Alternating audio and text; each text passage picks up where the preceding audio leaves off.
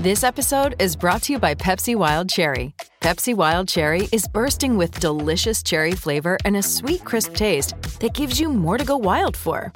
Getting wild may look different these days, but whether it's opting for a solo Friday binge watch or a big night out, everyone can indulge in their wild side with Pepsi Wild Cherry. Also available in Zero Sugar.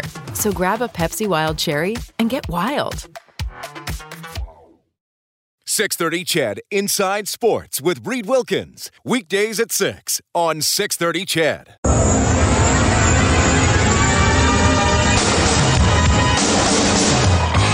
Here's the snap to Riley's. He drops back. Lucic looking for Eberle. He's throwing, going to the end zone. Now McDavid walks in, right circle, back to Eberle. Touchdown, Eskimos. One-timer score.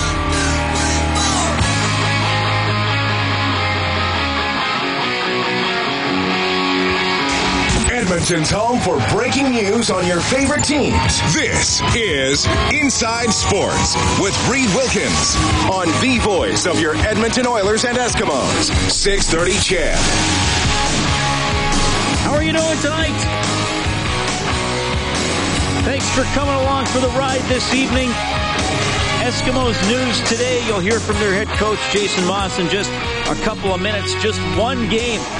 Just one game in the NHL tonight, and it is a good one. Two top teams in the Central Division. Minnesota taking on Chicago. We will keep you updated. The Oil Kings in action in about an hour at Rogers Place. It has been a rough time here for the Oil Kings. They've lost 14 in a row. They'll try to end that ugly slump against the Swift Current Broncos. The Oilers farm team in action in a couple of hours. Bakersfield taking on the Ontario Reign. The Condors last night lost 4-2 to San Diego, but we're keeping an eye on Oilers' fourth overall pick, Jesse Puljujärvi. He had a goal and an assist in the game. He now has 9 points in 12 games since being sent down to the farm. Thanks a lot for tuning in tonight. It's 6:07. My name is Reed Wilkins, Inside Sports on 630 CHED. A lot to get to tonight besides the CFL and NHL news. We'll talk a little bit about the Chinook Hockey League. Going to catch up with a couple of guys playing in that league, one from Fort Saskatchewan, one from Stony Plain. The playoffs are starting, which means the countdown to the Big Allen Cup tournament getting underway. And I'm really pleased. I taped this interview at Rogers Place this morning. We'll have it at around 6:30. Aaron Roy, bull rider from Saskatchewan, that big PBR Global Cup event coming to Rogers Place November 9th to 11th. Tickets are going to go on sale at the end of the month, February 28th. This is going to be a huge event, big showcase for the PBR and for Rogers Place. And Aaron Roy, one of the top bull riders on the circuit, he turns 30 this year. He's had an incredible career, and he's fought through some horrific injuries, and he'll have those details. I mean, that can be a brutally difficult sport. And it's one where you can do a lot of training to try to be really good for 8 seconds at a time. If you're good at it, you can win a lot of money, and there's a lot more work to it than just the 8 seconds, but we'll have Aaron Roy's story. I think you're going to like that one. Kevin Carius is on the show later on as well. We will touch on a variety of topics when we have our little banter. So here's what happened with the Edmonton Eskimos today. Kellen Kennedy is on the other side of the window as our studio producer this evening. Kellen, you're a big Edmonton Eskimos fan. Do you have season tickets? Yes. You do. Good couple of years for the team. Transition. Actually, they've been pretty good for the last 3 years. 12-6, 14-4, 10-8 have made at least a division final 3 years in a row. So Jason Maas, the whole coaching staff is back, which is pretty unusual. The entire coaching staff is back. Jason Maas obviously remains as the head coach, but he is no longer the offensive coordinator. He's giving up that role, and Carson Walsh becomes the new offensive coordinator. He was the receivers coach last year. And I know, especially early last season, there were a lot of times when Jason Maas was interviewed, and he was interviewed about the defense, he kind of, not deflected the question, but didn't really answer it. And he said, well, that's up to Mike Benavides, who's the assistant head coach and the defensive coordinator. I think this is a good sign that Maas can be more involved in a little bit of everything. And I'm not at all saying that he wasn't leading the team last year, because he was, and he has that strong personality. But I think this will give him more time to maybe pay attention of everything and be more involved in the decision-making in all aspects of the game. That is my hope. You can text 630-630. The phone number is 780-496-0063. But more on this, Dave Campbell spoke to Jason Maas. Well, it's a rarity in pro football that you can retain an entire coaching staff, but you have that luxury. That's got to feel good heading into the 2017 season. Yeah, no question. It's something, to be honest with you. When I hired all of the coaches, I told them my vision was to have all of them back every year. I said, the only way you're not going to come back is if you can't do your job or we don't get along somehow, some way. Yeah. I was like, I just feel like, continuity is the most important thing in football. When you have the same guys around that get along together, that get players to play for them, have good schemes, work extremely hard, and good people, you don't want to let people like that go. And I feel like that's the kind of group we have right now. I thought they all did their jobs last year at a high level. And, I think we're only going to get better. I knew there was going to be some learning to do to go along with last year. No matter, how confident you are in your schemes or, how hard you work at things, it still takes time to develop it with players and rapport with players and to see what you actually have and how you have to adjust things. So I thought our coaches did a good job of adjusting as the year went on, and that's one of the reasons that I'm excited to have them all back. I asked you earlier about when we did the formal part, when did it kind of click? When did the coaching staff gel? Maybe the better question is, when did you feel like your players bought into what you guys were trying to sell them? And people look at that BC game, that probably was the game, but I guess what really clicked, do you think, with the entire team, with your coaching staff leading the way? I don't know that our team ever doubted our coaching staff. I don't know that there were doubts at the beginning. I don't believe that. I think there's just an adjustment period because it's different and it's new and it's a new voice. I thought our coaches were always prepared for every meeting, prepared our players for every game. It was just a matter of all of us working together and getting better at the things we were trying to do. So, I don't know when the players started to trust or when everything started to work better together, but that BC game seems that everything started to click after that game, and for whatever reason that was. I know after winning a Grey Cup, the year coming back off of that, the team, they always say there's a change in your mentality a bit, and I think our players recognized maybe that was the case a little bit, and they kind of finally put their foot down and said that's not going to happen anymore, and maybe they did start opening their ears more to the coaching. I don't know, but I don't like to speak for everybody, because everyone has a little bit different take on it. But I just know the coaching style and the amount of work that went in and the preparation didn't change. So it was obvious to me that, it takes time.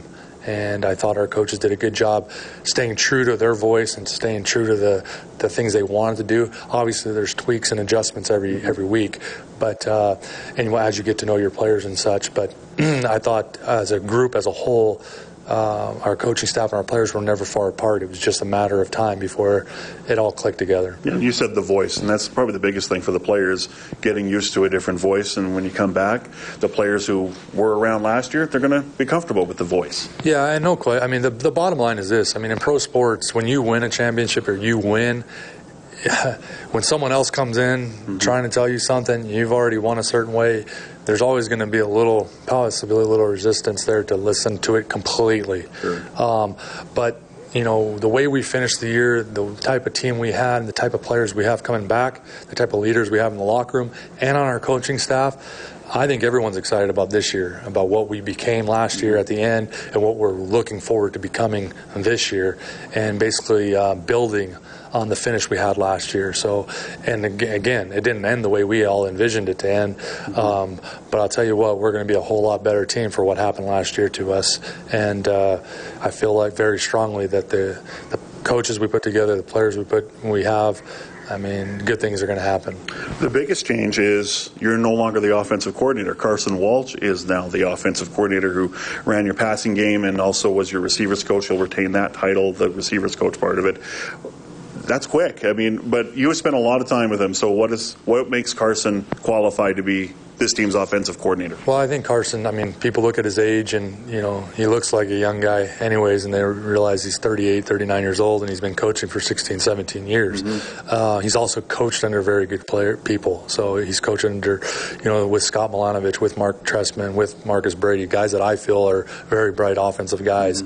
He's coached in the NFL. He's been around great players and tough environments to coach in, and he's always done well. And he started out young as a coordinator in college. Very few guys get to go right from playing right into calling plays or right into coaching, and he's done that for a long time in the lower divisions and the NCAA, and then was a pass game coordinator basically, or a consultant at Minnesota for a year, and so he's been around, like I said, some bright guys.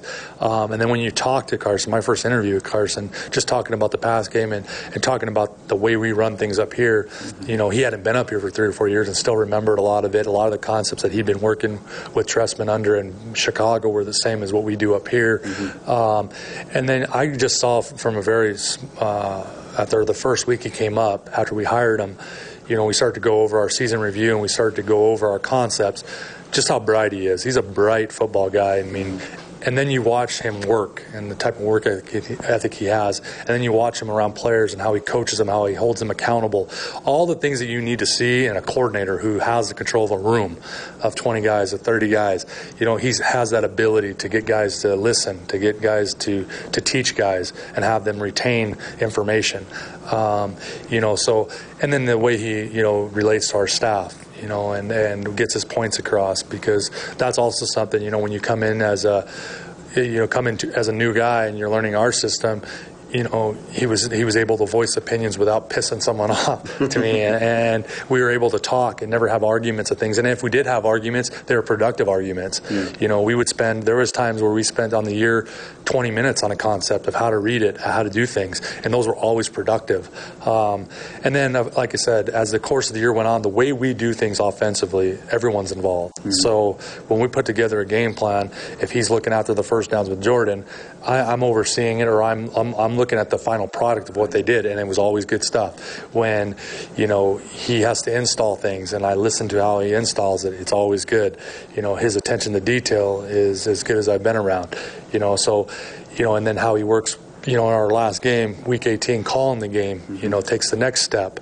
And I could see how he relates with Gibby, because Gibby's the guy who calls our run game a lot of times. So, that's, his ability to be able to function and do that in a pressure-packed situation was good. And, I have the utmost confidence, and people have asked me all the time, like, I've asked the question because I wasn't sure when it would happen. When do you give up a head offense coordinating title to somebody else? And I always believed I was never going to give it up in title without a guy calling plays. I never wanted to have a guy have a title and then say, you're not calling plays, I'll still call plays.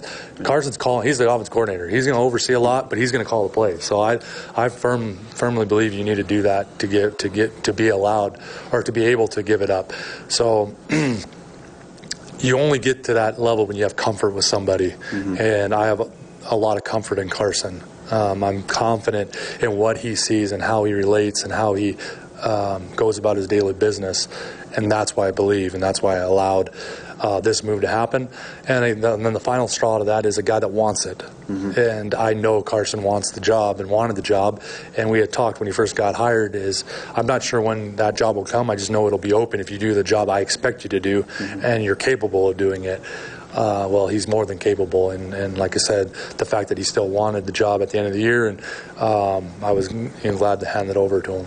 I imagine you're still going to stay involved with the offense still, but it frees you up a little bit to be more involved in other areas of the football team. How do you think this will make you a better head coach? I think obviously the time that it takes to be a coordinator, the extra little details, the extra little things, time spent, will free up a bit. So I'll be able to stay in a meeting longer in special teams. I'll be able to stay in a meeting, maybe go and go see what Benny's up to on defense. That's the ability it gives me in training camp, to allow Carson and the offensive coaches to take training camp over, and I can go into a defensive meeting or go into stay in a special teams meeting without having to try to be prepared for the offensive install. Little things like that people don't understand how time consuming it is, how much brain power it takes to do that. And then on a game basis, I'm not sitting there with my head in a call sheet trying to find a play. I'm looking at the game and watching it evolve, and then getting a gauge of how it's going, and giving suggestions, and I'm able to kind of turn it off when I have to turn it off, so I can go speak to Corey or speak to Benny, rather than so focused on just the offensive side and just plays, what's coming up next, having to ask Carson, having to ask, Gibby, what do you think? What do you think? And, none of that will be there anymore. It'll be suggestions now, and I can watch it differently.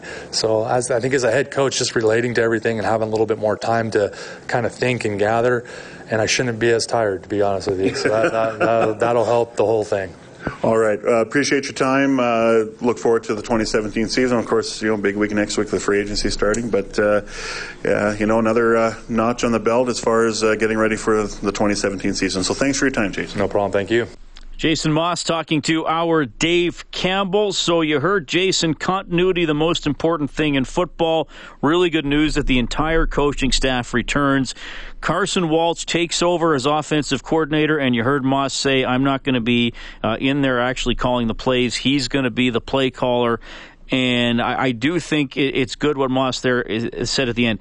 This will free him up to be more involved in the other areas of the game and be more of an overseer and grand decision maker in all elements, not just on offense. I think that's really positive, and I don't want to say a better way for the team to be run, because there have been a lot of good coordinators who have also been head coaches, but I think where Maas is at in his career, I hope he's more heavily involved now in special teams and defense, because I think the offense took up so much time last season that maybe it hurt his involvement in other areas. Free agency in the CFL is on Tuesday. It's going to be interesting. John Ojo, the Eskimos' excellent defensive back who missed all of last season with an injury, is a free agent. That's one that I'm going to watch to see where he goes. It's 6:22. Quick timeout. Inside Sports, 6:30 CHED.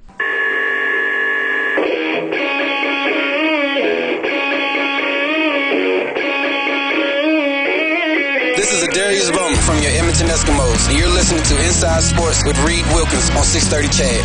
Adarius Bowman recently signed a contract extension.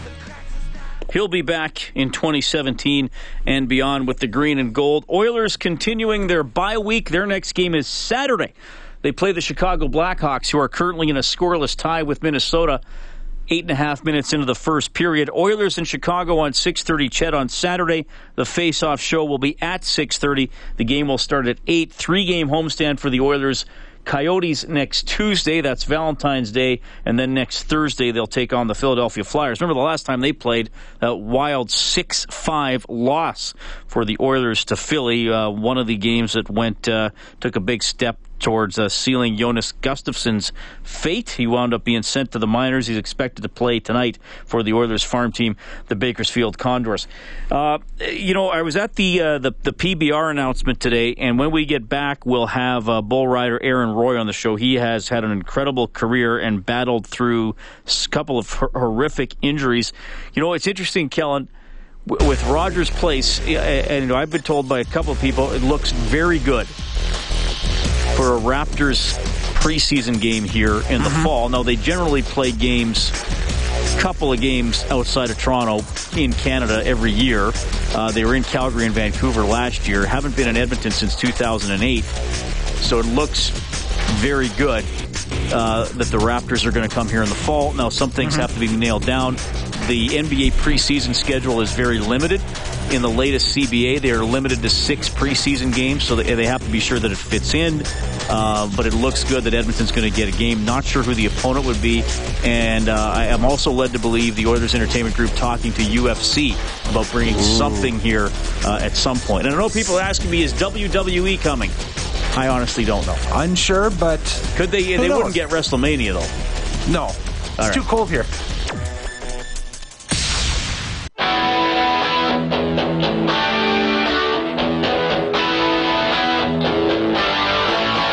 Hey, this is Jordan Eberle from your Edmonton Oilers. You're listening to Inside Sports with Reed Wilkins on Oilers Radio 630 CHED. So, Kellen, you made an interesting comment before we went to break.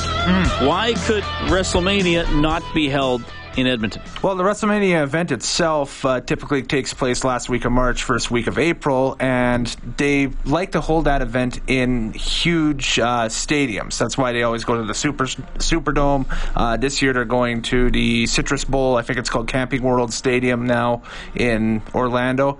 All right. And because the majority of these stadiums are outside, in March, April. So, do the math. WrestleMania is now a football stadium event. It is, yeah. Okay. Yeah. So a WWE event. Could we get SummerSlam? We could get SummerSlam. Could we get the Royal Rumble? We could get the Royal Rumble. We could get the other Survivor Series. Survivor Series. We could get one of the smaller network special pay-per-views that they run as well. Are those called house shows? House shows. Or is that something separate? Yeah, the house shows or live events, as they're called, are separate, but they're like we have one upcoming here in a couple of weeks. In Edmonton? In Edmonton, Where? Yeah. At the old rink at Northlands. That's at Northlands Coliseum. Yeah. Okay, so the wrestling is still coming then? Yeah. Oh, yeah. Are you going to this one? Not this one, no. Why not? Because I'm going to WrestleMania. That's why. So how often would I think it's also on an Oilers game night as well, too, so I have to do Oilers game night. How often would some sort of a WWE show come to Edmonton? If we get under regular rotation, man, once per year. Oh, so you get something every year. Yeah. But it's not necessarily a pay-per-view. Yeah, if we get under regular rotation with something, that's the thing, because it's all about live event numbers. And the last few live events WWE has had here is kind of borderline. We'll just put it that way. Crowds haven't been impressive. Kind of borderline? Like they weren't trying? No, just they gave the audience the script and said, hey, you don't even have to watch. Just read this. The live event crowd attendance was kind of suspect, we'll put it that way. In Edmonton? In Edmonton, at Rexall Place at the time. We also are hindered, by the way, by having the Canadian pro wrestling mecca down to Highway 2 free hours, because Calgary is such a huge city in the history of pro wrestling. Like, you had the Hearts from there and Stampede Wrestling and so on, right? And so if WWE wants to book a show like a live event, it looks better for them to say, hey, Calgary versus Edmonton. Okay. So WrestleMania is that's the oldest one. Yeah. Then there's SummerSlam. Then there's Survivor Series, and then Royal Rumble actually has the Rumble where they bring 30 guys into the ring. Yeah, Royal Rumble is the Royal Rumble match. So what's the catch for the other three? They just have different names? They're all basically the same? Well, Survivor Series is the name Survivor Series is the elimination tag matches that they have during that pay-per-view. So it's like a 5-on-5 elimination tag match with guys. So they put teams of 5 against each other, and they go until one guy's left. Is there anything about wrestling you don't know? Here's what we're going to do. We have 2 Oil Kings vouchers to give away. So you can you can cash them in, go to a future Oil Kings game. They have home games coming up, a couple on the weekend, next Wednesday as well. 780-496-0063. We won't do this on air. No. But we'll give the voucher to someone who can ask Kellen Kennedy a wrestling question that you don't know the answer to. All right. You have to be honest. Fair enough. When they call in. Okay. And they have to be honest, too, that if you know it, they have to say, yeah, I couldn't stump you.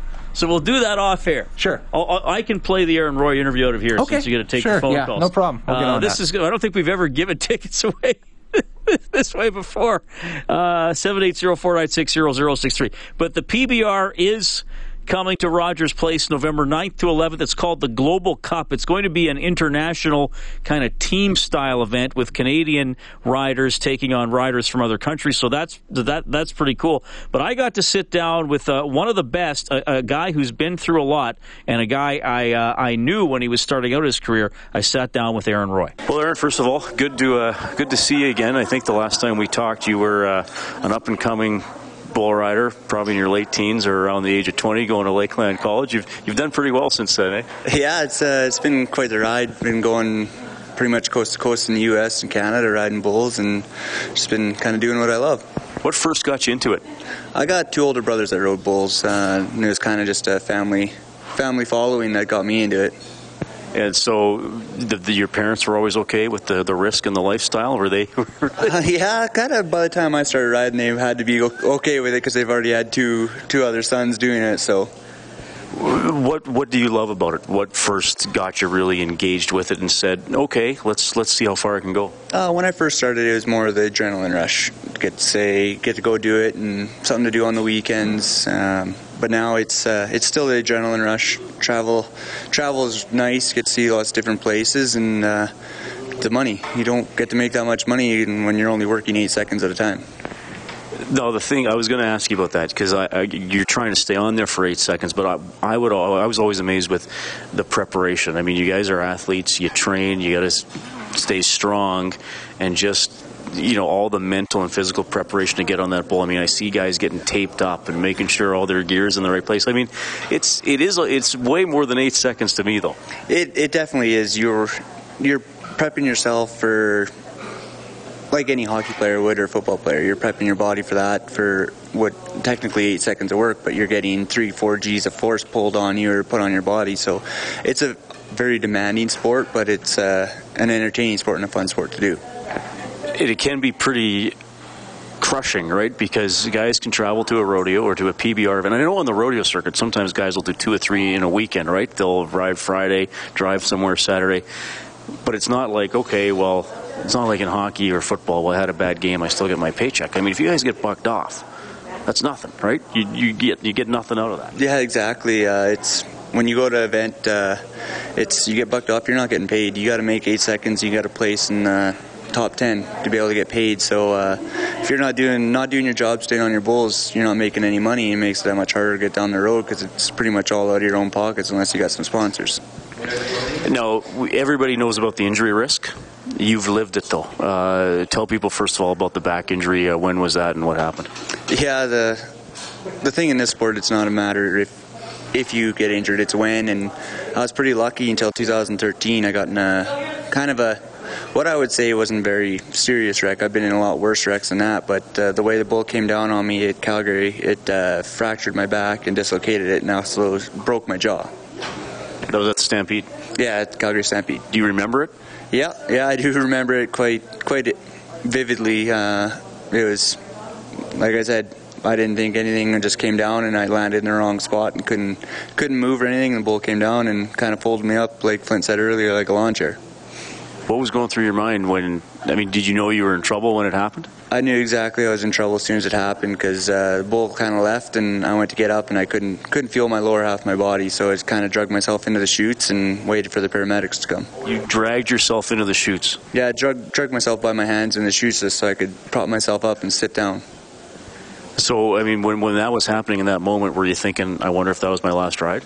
Yeah, I actually said that the next morning after surgery and everything. I said that was the last time I'd ever get on, but through physio and determination to get back on, I was riding, 18 months later?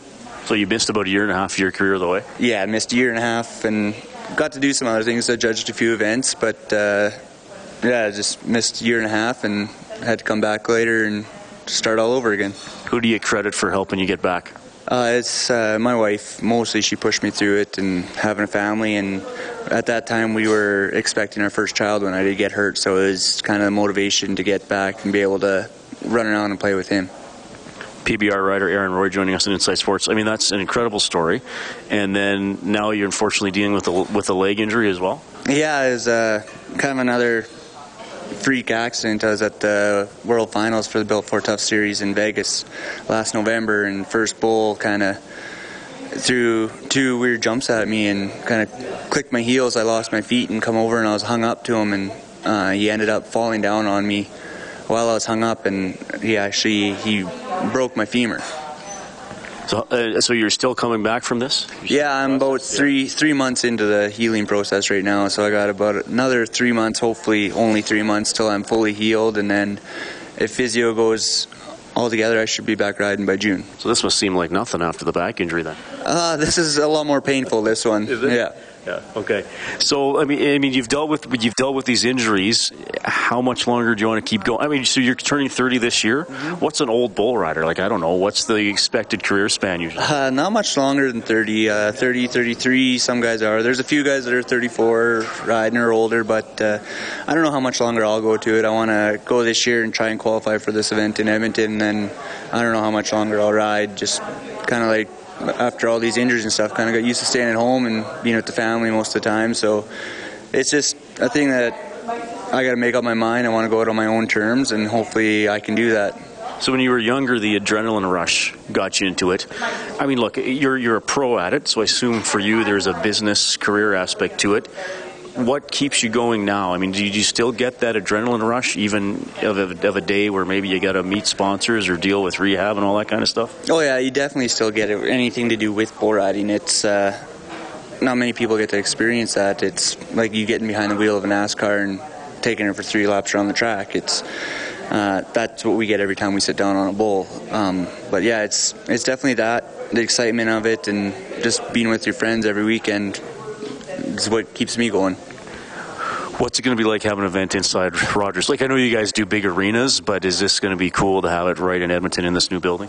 Yeah, it'd definitely be cool to have it in Edmonton. I went to the last one they had in Edmonton. I can't remember how many years ago it was, and it was outstanding. It was in Rexall Place, but in this new stadium, it's going to be that much better. Building's phenomenal. I've only seen a little bit of it so far, but the building's phenomenal, and have a high-class event like this one that they're bringing here, it's going to be even better to have a hometown crowd cheering on Canada at the first ever Global Cup. Aaron, it was great catching up with you. All the best with the recovery, and we'll see you in November. All right, thank you. Aaron Roy, PBR, what a story. 2013, a broken back at the Calgary Stampede. Thought his career might be done, and he comes back 18 months later and continues his fine work, and now he's getting over a broken leg. But there's some tough guys in that sport for sure. Reed Wilkins, Inside Sports on 630 CHED. Kellen Kennedy on the other side of the window. All right, so we challenged listeners to stump you with a wrestling question. You did? To get some Oil Kings tickets. Did it happen? And it did. All right, how many questions did it take? 2 questions in. Oh, that's okay. What was the one you knew? Okay, the first question was, what was the Ultimate Warrior's real name? John Warrior. No. Well, you're partially right. He legally changed his name to Warrior in the mid-'90s. All right. But his real name that he started with, or his given name, was Jim Hellwig, yes. Jim Hellwig, okay. Yeah. And then he changed it to Jim Warrior. Mm-hmm. All right, and then what was the one that stumped you? Okay, well, we got to go back to the old Stampede wrestling days of the 1980s, and so here's a little music for that. What was Muckam Singh's finisher? And if anybody remembers Muckam Singh, he was a huge 400-pound bad guy, would always beat up on Owen Hart and Brian Pillman and those guys towards the end of the 80s. Okay. The answer is the Big Splash. And you did not know that? I did not know that. I thought it had like an intricate finisher name or something. Just the Big Splash. That was Brad that stumped you? Brad stumped me. Brad, yeah. Thanks for listening and for stumping Kellen Kennedy. That was incredible. We have Kevin Carius coming up, and we'll talk a little bit about the Chinook Hockey League, the playoffs getting ready to start. Love this league. That's next on Inside Sports.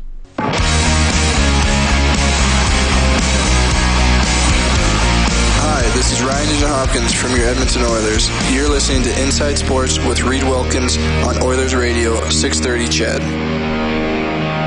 Well, thank you so much for tuning in tonight. Just the one NHL game. Chicago leads Minnesota 1-0 after the first. Ryan Hartman gets his 13th of the season for Chicago. Oil Kings face off at the top of the hour. Raptors in action tonight, leading Minnesota 50-40. With about 5.5 minutes left in the second quarter. My name is Reed Wilkins. It's Inside Sports on 630 CHED. Fun time of year. I know when I worked in Lloydminster, it always started getting busier because the playdowns going on to get to the Allen Cup. We have the Chinook Hockey League here in Alberta, and 2 guys who are chasing that prize. First of all, going to welcome Bryce Williamson from the Stony Plain Eagles. Bryce, welcome back to the show. How are you doing? Good. How are you doing? Doing very well, and I also want to bring in Brett Holmberg from the Fort Saskatchewan Chiefs. Brett, welcome to Inside Sports. How are you tonight? Good, Reed. Thanks for having me. All right. Well, just first of all, you guys are not playing each other in the first round, so there's no need for any uncomfortable trash talk here, guys. Bryce, I'll start with you. And look, I'm going to ask you the question probably everybody wants to know. What's it like having Ryan Smith as a teammate? Because obviously he's been with the Eagles this past season. Yeah, he's he's obviously one of my biggest role models growing up, so it was pretty cool to kind of see him wearing the same uniform as us. But, he's awesome. He's a great teammate, an awesome leader, and he's a great guy in the room for trying to get us to that next step and win us some more hockey games. Brett, you play against the Eagles, so you would have played against Ryan. Look, you probably thought, oh, great, Stony Plain's already good, and they're adding an ex-NHLer. But what does it mean to the league to have him in it? Oh, it's huge for our league, I think.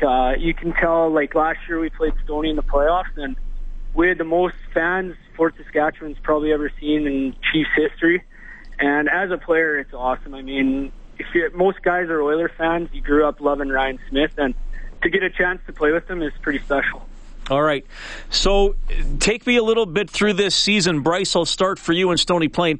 Now, it's a 5-team league because Rosetown joined, but they're not going to participate in the playoffs, right? No, they're not. Okay. Stony Plain, you guys go 12-8-2, but Lacombe kind of ran. Lacombe Generals, who were the Bentley Generals, kind of ran away with it. What made them such a difficult opponent for everybody this season? I think that they just have quite a bit of depth up front and obviously on the back end with, I think only 5 or 6 guys that they had on their roster last year. They've been able to turn over and get, guys that are pretty elite hockey players, and they've obviously had a really good season. So. Now, Brett, for you guys, you have to play Lacombe in the first round. What do you have to do to try to have a chance in this series? Because obviously they're very good. Obviously, kind of like what Bryce said, their depth is really strong this year, and I think if we're going to have a chance, we need our depth to come, and I guess every guy's going to have to bring it every night for us to have a shot. All right. Now, playoffs are starting on Friday for both of you guys? Nope, Saturday, I think. Saturday Saturday for us, too. Saturday for you guys. Okay. Bryce Williamson from the Stony Plain Eagles, Brett Holmberg from the Fort Saskatchewan Chiefs on the line. Bryce, just starting with you again. You played in the AJHL. You played at Bowling Green University, and then you played some pro as well. Just to tell us a little bit about going on those journeys and then coming back to Alberta. I mean, did you weigh trying to play pro a little bit longer, or what was the decision like to get into senior hockey? Well, every kid's dream is to play in the Chinook Hockey League, so that was definitely an awesome part of my career. But no, it was great. I loved playing in the Alberta League. I had 4 awesome years there.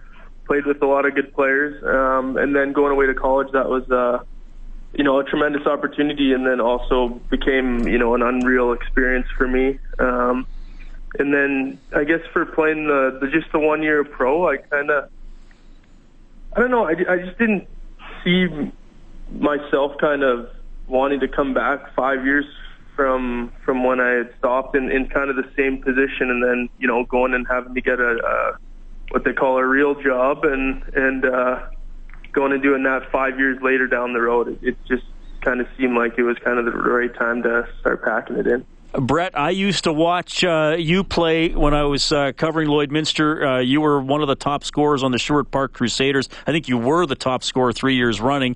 You played for the Bloomington Prairie Thunder in the IHL, and then I believe they switched to the CHL. So 4 seasons for you. What was that experience like? What was it like playing for the Bloomington Prairie Thunder?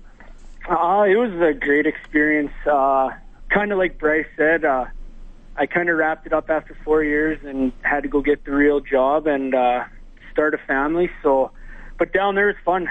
Met a lot of guys, played against a few ex-NHL guys along the way, and I definitely missed the road trips, but it's good to still have that in the Chinook.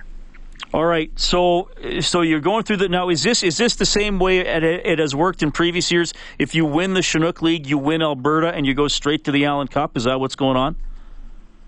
Yeah, this year there's no BC representatives, so Alberta gets to go outright. And I believe in previous years there's been a couple teams come out of BC. Right. So we get lucky. No teams have to travel and play extra games. And is the Allen Cup is this the year it's in New Brunswick? Yeah. Okay, which I believe they didn't have a team when they were awarded the Allen Cup, but I'm not going to launch that rant on you guys. Okay, so people can just check out ChinookHockeyLeague.com. Your playoffs start on the weekend. It's best of 7, eh? So these are going to be long, hard series, eh? You betcha. Yep. Okay. Well, thanks for checking in, guys. All the best to both of you. And if you meet in the final, we'll definitely do this again, okay? Sounds good, Reed. Thanks for having me. All right. Yeah, thanks, Reed. That is Brett Holmberg checking in. He is with the Fort Saskatchewan Chiefs, and Bryce Williamson from the Stony Plain Eagles. Great to have those guys on the show. And, yeah, the Chinook League playoffs get going this weekend. We got the 7 o'clock news. We have Kevin Carius dropping in. It's Inside Sports on Ched. 630 Ched Inside Sports with Reed Wilkins. Weekdays at 6 on 630 Ched.